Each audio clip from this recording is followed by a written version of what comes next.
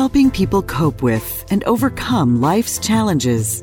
This is Life Transformations with Michael Hart, Canadian Certified Counselor and award-winning psychotherapist. I want to thank you for joining us on this episode of the Life Transformation Show. In today's show, Michael will be using the biblical story of Eliezer search for the right bride for Isaac in Genesis 24 to launch the topic, How to Find the Right Spouse.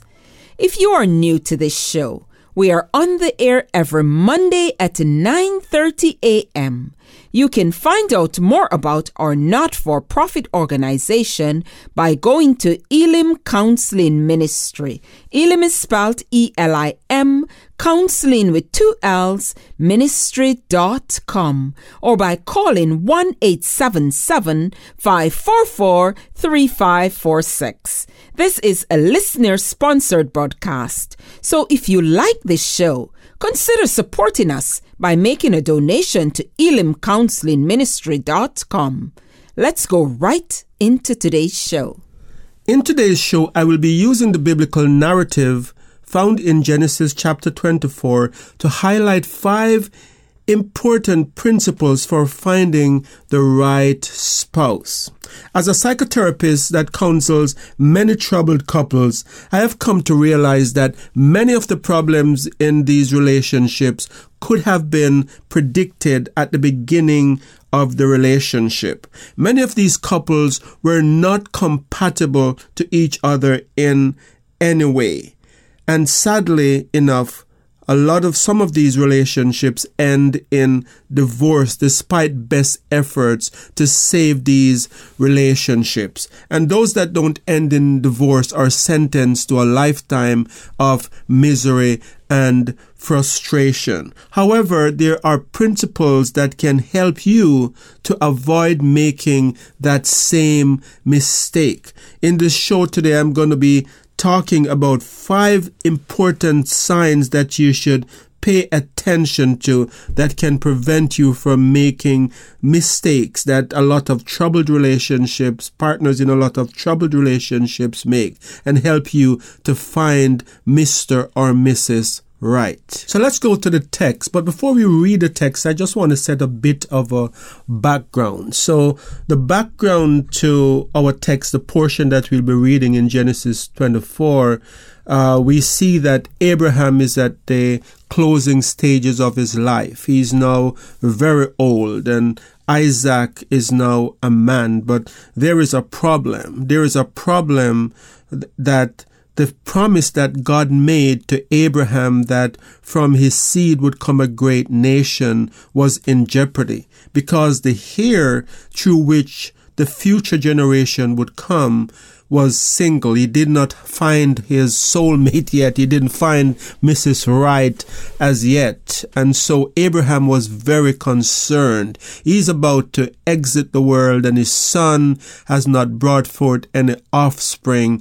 And so Abraham is now coming up with a way to make sure that this happen. And so what Abraham does is that he called his trusted advisor, Eliezer. And in Genesis chapter 24, in the beginning verses, we are told that Eliezer was the oldest person in his household, in Abraham's household. So Eliezer is a man of experience. He's a man who is up there in age, and he probably has a lot of wisdom.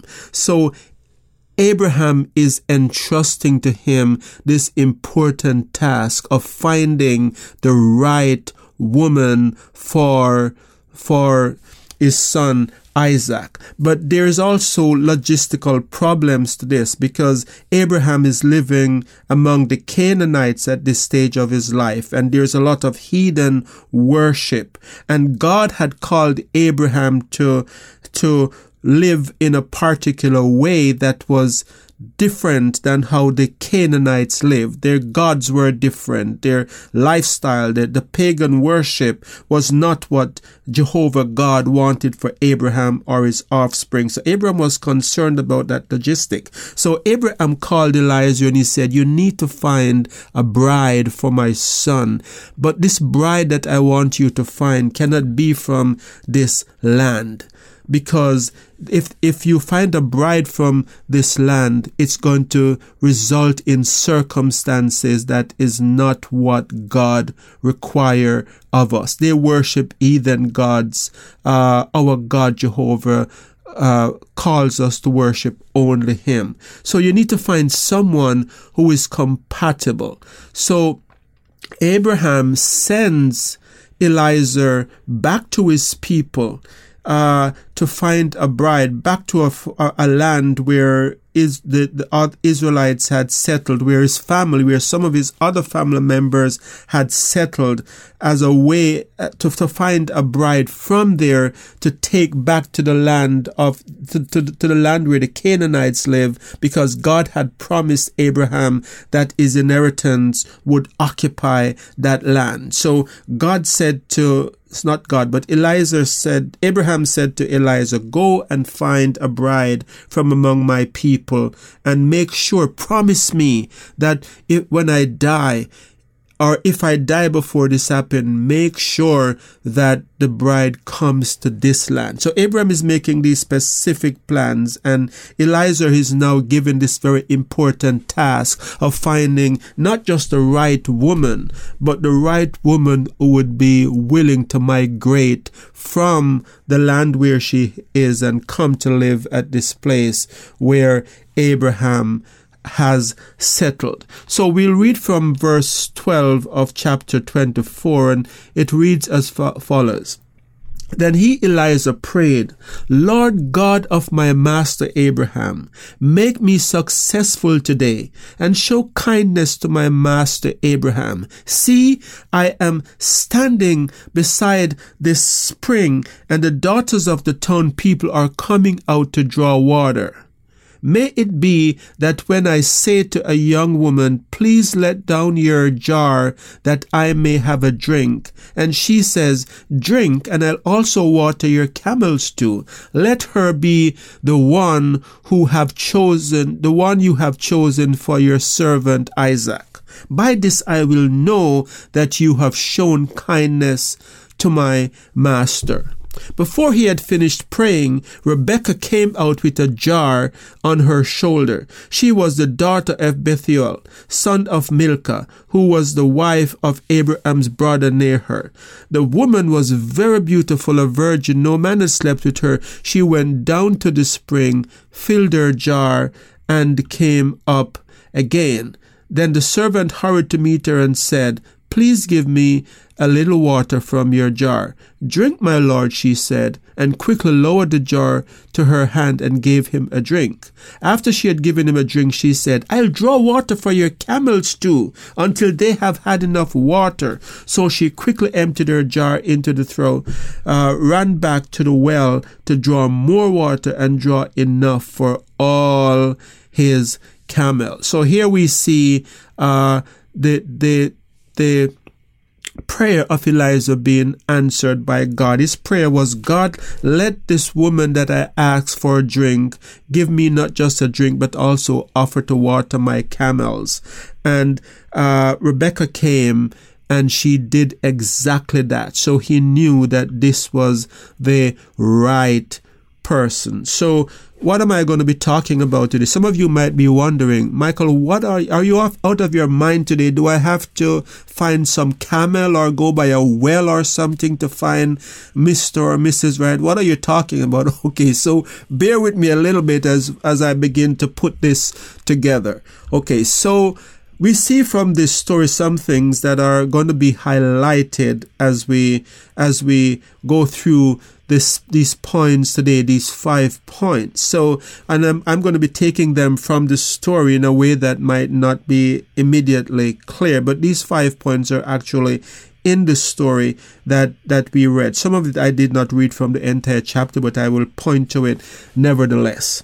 So what is interesting is that when we look at our society today and we see broken marriages, what we find is that people are choosing for the wrong reason. They're choosing spouses based on wrong reasons. Most of the divorces in Hollywood, for example, could be predicted and avoided if people did not choose for the wrong reason, or if they stuck to some of these points that I'm going to be talking about here today. So when we hear of divorce rates being high, it has 50%, some of us, we panic and say, well, what chance do I have if I get married? It's going to be a 50% chance that I will get divorced. What I'm going to be showing you here today will take away the percentage, will make it like maybe a 10% chance of you divorce if you follow this kind of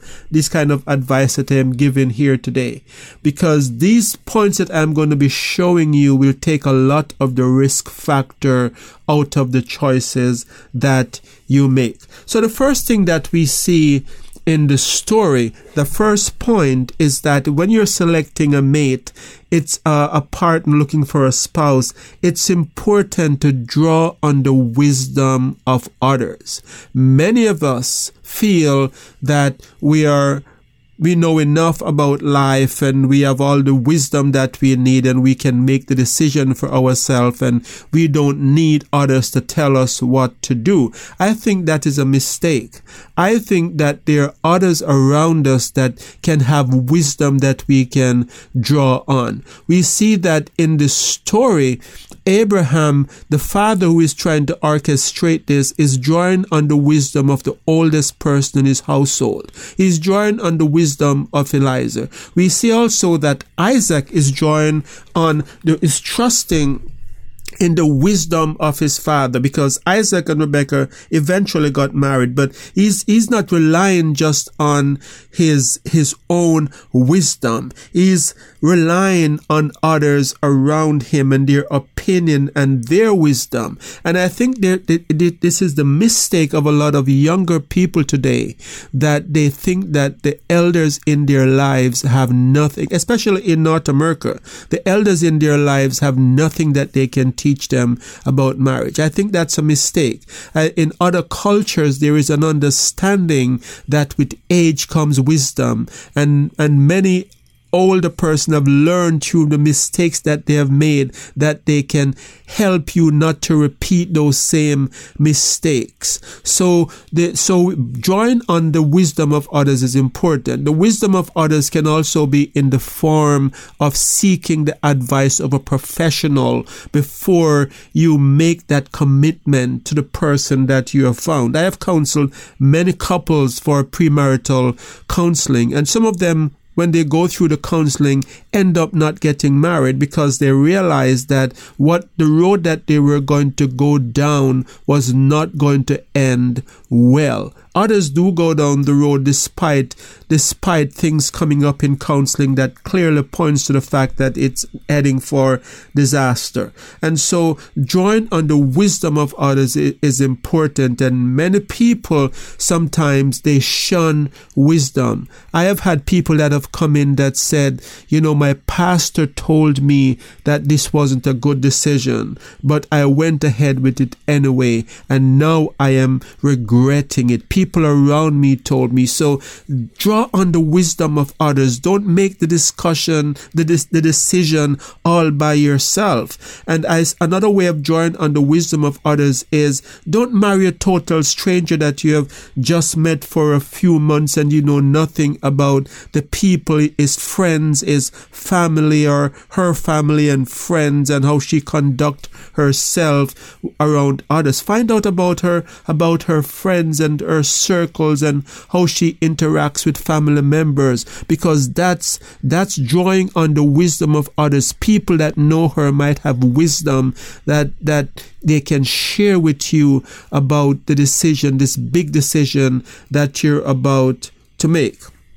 The second point that I would like to point out here is that do not judge things on the surface. Do not judge things on the surface. This is a fascinating story. And this is why I like to use these Bible stories, because can you think of Rebecca going to the well that day? She's going to the well. This is a place where young women go to fetch water. No doubt she's of age where she could get married. She has no husband and she's doing this menial task.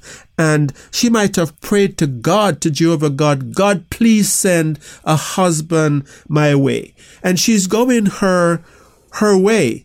And this old man that is wrinkled and, may look very unattractive shows up.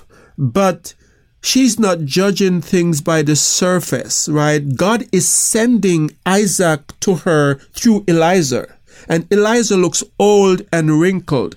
But Rebecca probably has enough wisdom to know that God can bless her in unexpected way. So we have this scenario playing out where Eliezer is talking to her, this old wrinkled man, and she's going above and beyond to serve him because she's not judging just by the surface. She could have easily said, who is this old man that is asking me for water? I wish that there was a younger, attractive guy here. I would give him water. I would water his camels. But Eliezer, this old man, and so sometimes God sends things your way in different forms, different packages, and you have to be able to look beyond the surface and don't act according to your own understanding. Rebecca could have been frustrated. I prayed to God today for a husband and I come here and I meet this old man.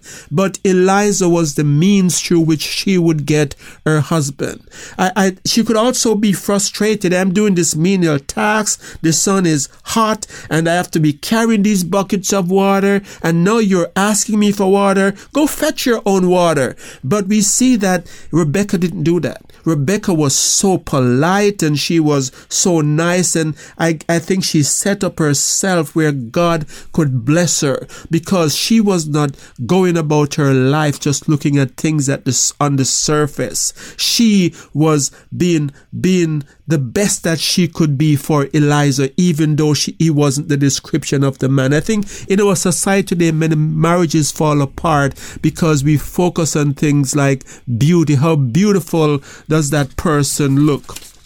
What's the color of their eyes? What kind of skin tone do they have? And, how white are their teeth? And those are the kind of things that we focus on. So it's not surprising that many marriages that are built on those shallow grounds end up in divorce. It's very important that we be like Rebecca and we don't focus on the surface of things, because if we do, we are going to miss out on the person that God might be sending our way as a way of blessing us. We see that Rebecca was able to look beyond that. There are studies that was done by American researchers Todd Shackelford and David Schmitz, and they interviewed more than 9,000 women and men from 37 different countries in this worldwide report that they did. And one of the things that they came up with that, I find very interesting is that they said that people will tend to compromise regarding emotional stability if the potential partner is very attractive physically. So that's interesting to me. So someone is going to choose someone who is emotionally unstable just because they look pretty, they look cute, they have a nice smile, but they're emotionally unstable and they might be a psychopath and they might kill you, but you're willing to sacrifice that just because the person is cute. And this is what I'm saying, these things can be avoided, but we need to look beyond the surface of things. Michael will be right back. You have been listening to the Life Transformation Show, where award-winning psychotherapist Michael Hart of Elim Counseling Services has been speaking on the topic, How to Find the Right Spouse. Elim is a Christian counseling organization that provides professional counseling from a Christian perspective. You can find out more about us at elimcounselingministry.com, where you can also make a donation to this Christ-centered ministry. Donations help us provide counseling services to the less fortunate of our society and help us to keep this program on the air. Back to Michael. The third point is to avoid short-sightedness. If you're going to find Mr. Right and you're going to find the person that you're going to have a good life with and have a happy marriage, it's important for you not to be short-sighted.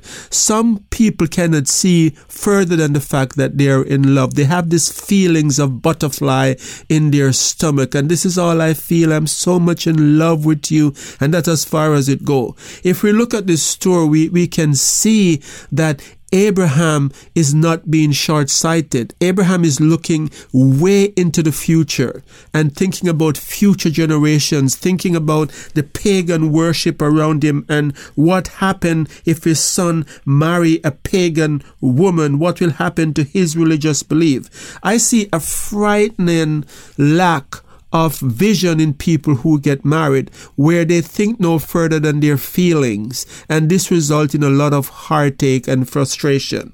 And I've seen examples for example, where someone who is a Christian and has strongly held Christian value will get married to someone who is a Muslim with strong Muslim values, and then they are shocked when they start having problems when they have children and can't decide which religion are these children going to belong to. And one person is adamant that no, the children should be Christian, and the other person is adamant that they should Muslim.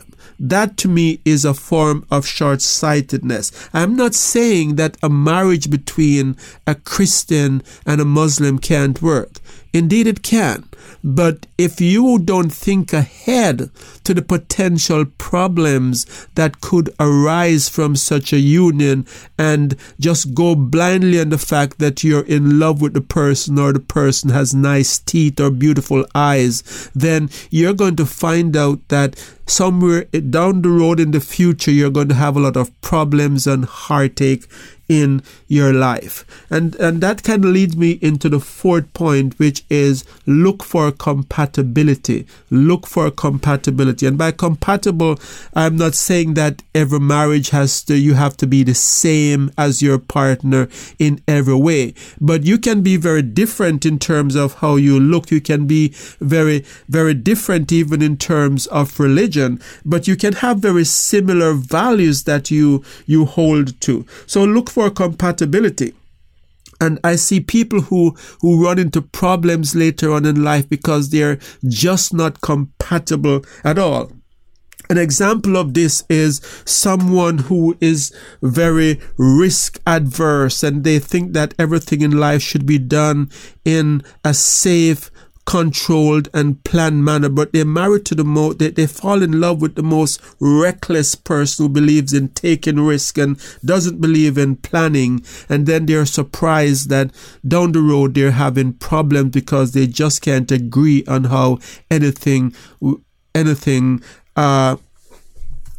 should be done. So it is true that opposites attract, and there is something healthy too in opposites, but I think opposites to the extreme where you're just not compatible at all is a mistake. So you should look for compatibility. And Abraham in trying to find the right spouse for Isaac was very specific that Eliezer had to avoid a woman from among the Canaanites. And this is not bigotry, this is just common sense, because what Abraham is saying is that there is no compatibility between these two nations. There's going to be so much difference that there's going to be a gulf that is very hard to bridge. Now, in today's society, there are gulfs in many relationships, but if there are gulfs, you cannot be short-sighted. You have to go back to my third point. It can work. You can be culturally different from someone and still have a wonderful relationship. But the secret is that you have to have other things that you're compatible with. And if there are differences, my third point is that you have to avoid short-sightedness by discussing those differences and plan ahead as to how you're going to deal with them. Don't let them spring up on you like a surprise out of nowhere. And my final point, my fifth and final point, is to listen to the voice of wisdom. And this is different than the first point, which is to listen to the wisdom of others. Listening to the voice of wisdom is to pay attention to the things that you are noticing about the person, because this is wisdom speaking to you. Or to put it another way, this is God speaking to you about things that you should avoid and things that you should take note of. In the book of Proverbs chapter 1, we are told that wisdom cries out in the marketplace, that in the city square she lifts up her voice. So one woman came to me and she said, Michael, I want to know if this is God's will for me. She's a devoted Christian woman. Just said, I met this guy, and I started, tell me about him. Well, he's a drug addict. He doesn't believe in God. He's an atheist, and he doesn't believe that we should waste time going to church on Sunday. And he's a little bit violent. But Michael, do you think he's God wants me to marry him? Now, there are some things I think God doesn't need to tell us, because wisdom is screaming out to us, and we should pay attention to what wisdom is telling us. So in this story, we see wisdom in Eliezer setting up this plan with God, that the woman that would give him water and water his camel will be the right woman for Isaac. Now that's wisdom, because what does that tell us about Rebecca's character? It tells us that she's caring. It tells us that she's self-sacrificing. She's polite. She's kind. She is hardworking, she is nurturing, and who wouldn't want a woman like that for their son? So this is not anything mysterious where God has to show some big sign. Eliezer is using common sense, but many people do not use common sense in making the biggest decision of their lives. So if you are to find the right spouse and marry the right person, it's important that you pay attention to these points that I have mentioned here today. So if you missed the first part of this podcast, it will be up on our website at elimcounselingministry.com. Elim is spelled E-L-I-M, counseling with 2 L's, ministry.com. You can also call us at 1-877-544-3546. We'd be happy to hear from you. Elim is a non-profit organization that provides professional counseling from a Christian perspective, and we have also over 200 other podcasts on our site. We are not just a radio show, but we do counseling for a wide range of issues. And so if you would like to reach out to us, again, give us a call. We'd be happy to hear from you and be happy to help you walk through whatever that you're going through. So we want to thank you for being with us on this show today, and remind you that we're on the air next Monday morning at 9:30. So until next time, this is your host, Michael Hart of Elim Counseling Services, praying that God would bless you in all your relationships and to keep you sound in mind and pure in heart.